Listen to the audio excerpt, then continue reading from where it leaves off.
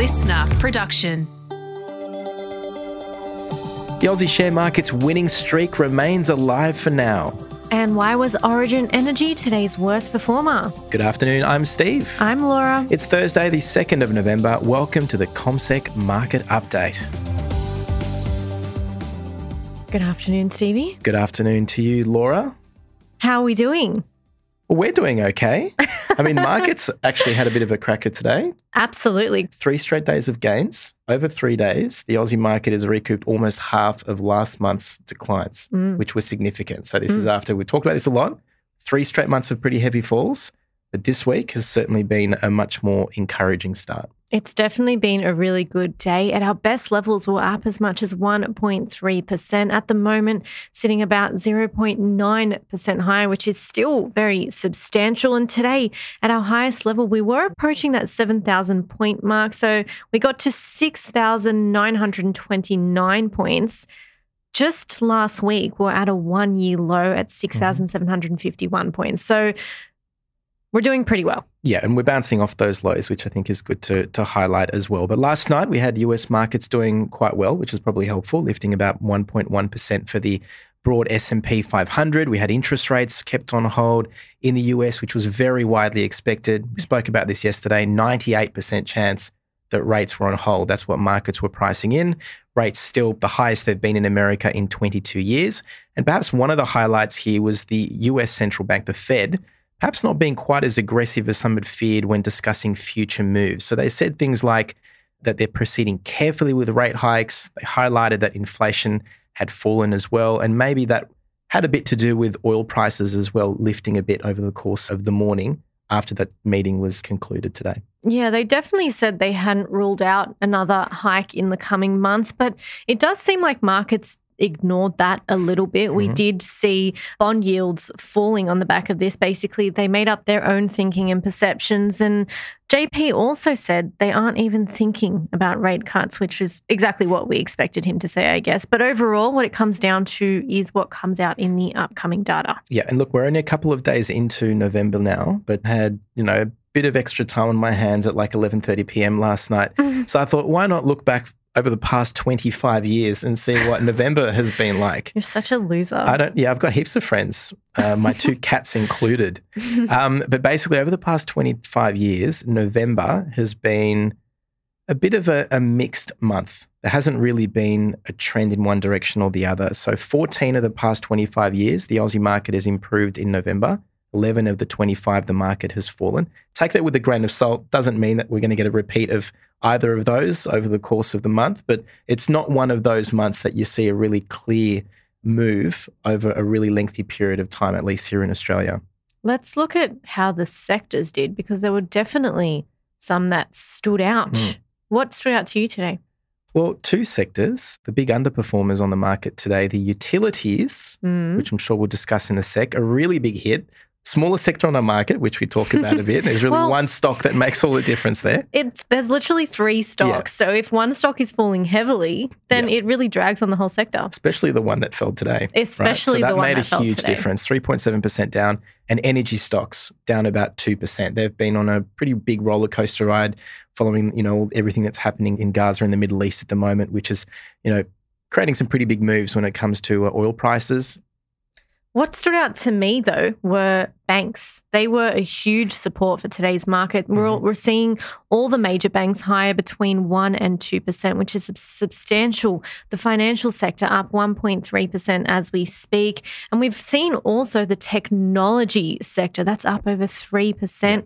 Real estate stocks as well. And those are really those more interest rate sensitive sectors. So those are the ones that stood out for me today. Exactly. So property, trust, tech. And that's a pretty good point there. And I think that maybe does show that markets were perhaps a bit excited that some of the commentary out of the Fed this morning perhaps. But anyway, let's take a look at some stocks because there are a few of them here. Well, as we've alluded to, Origin Energy, that's the biggest stock in the utilities sector. It was hard to miss given they were the worst performer. This was on the back of a sweetened and final takeover offer from the Brookfield-led consortium, valuing Origin at 16.4 billion Aussie dollars. The offer was 8% higher than the previous offer at $9.53. But what happened? was Australian Super was quick to shut down the offer, which is Origin's largest shareholder. They hold roughly 14% of Origin shares. So this puts some strain on the deal to go ahead because it requires at least 75% of shareholders to support it to get it across the line. So this vote against significantly reduces the chances of that deal going ahead. Australian Super said the offer is substantially below their estimates of Origin's long-term value. So Origin shares down around 6.5% as we speak. Yeah, another stock in focus today was CSR, which is a building products maker. So they have products like Gyprock, the plasterboard, insulation as well, cement, lots of other stuff that's necessary for building things. It was down this morning. It was up over the course of the afternoon, handed down its half-year results, which were mixed. So it was hit by high energy costs, particularly its aluminium business, which really ate into its profits. Sales actually rose by about 5% on the same time last year, but some of its profits actually fell quite heavily, and it declared a smaller dividend of 15 cents per share.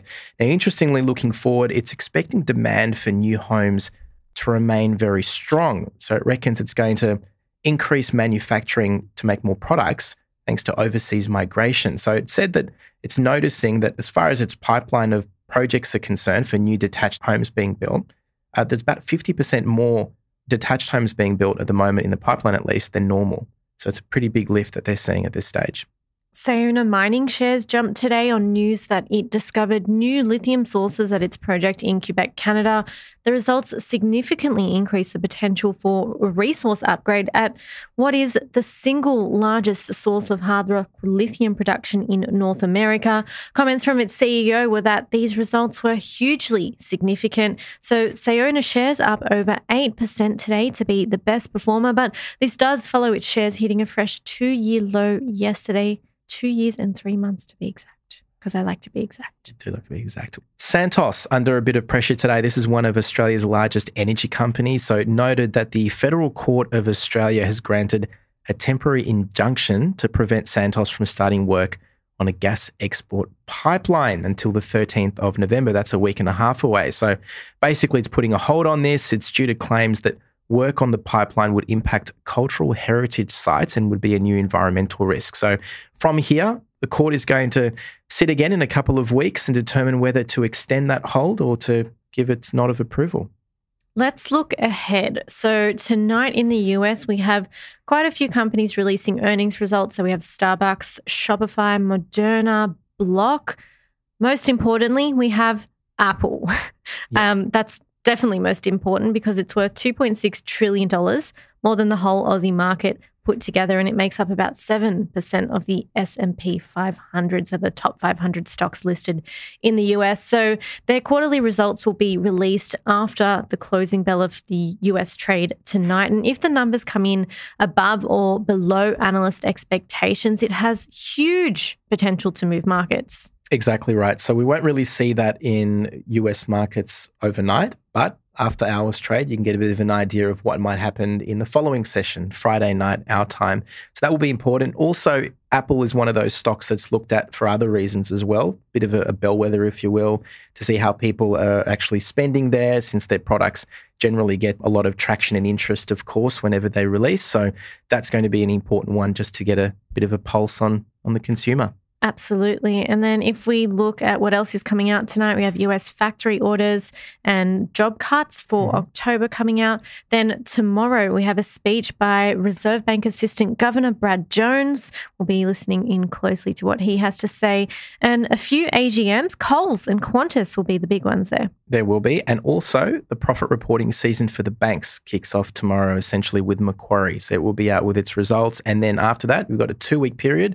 We're going to hear from many of the other banks, so that's going to certainly be very important. Plenty ahead, and we'll do this again tomorrow. See you later.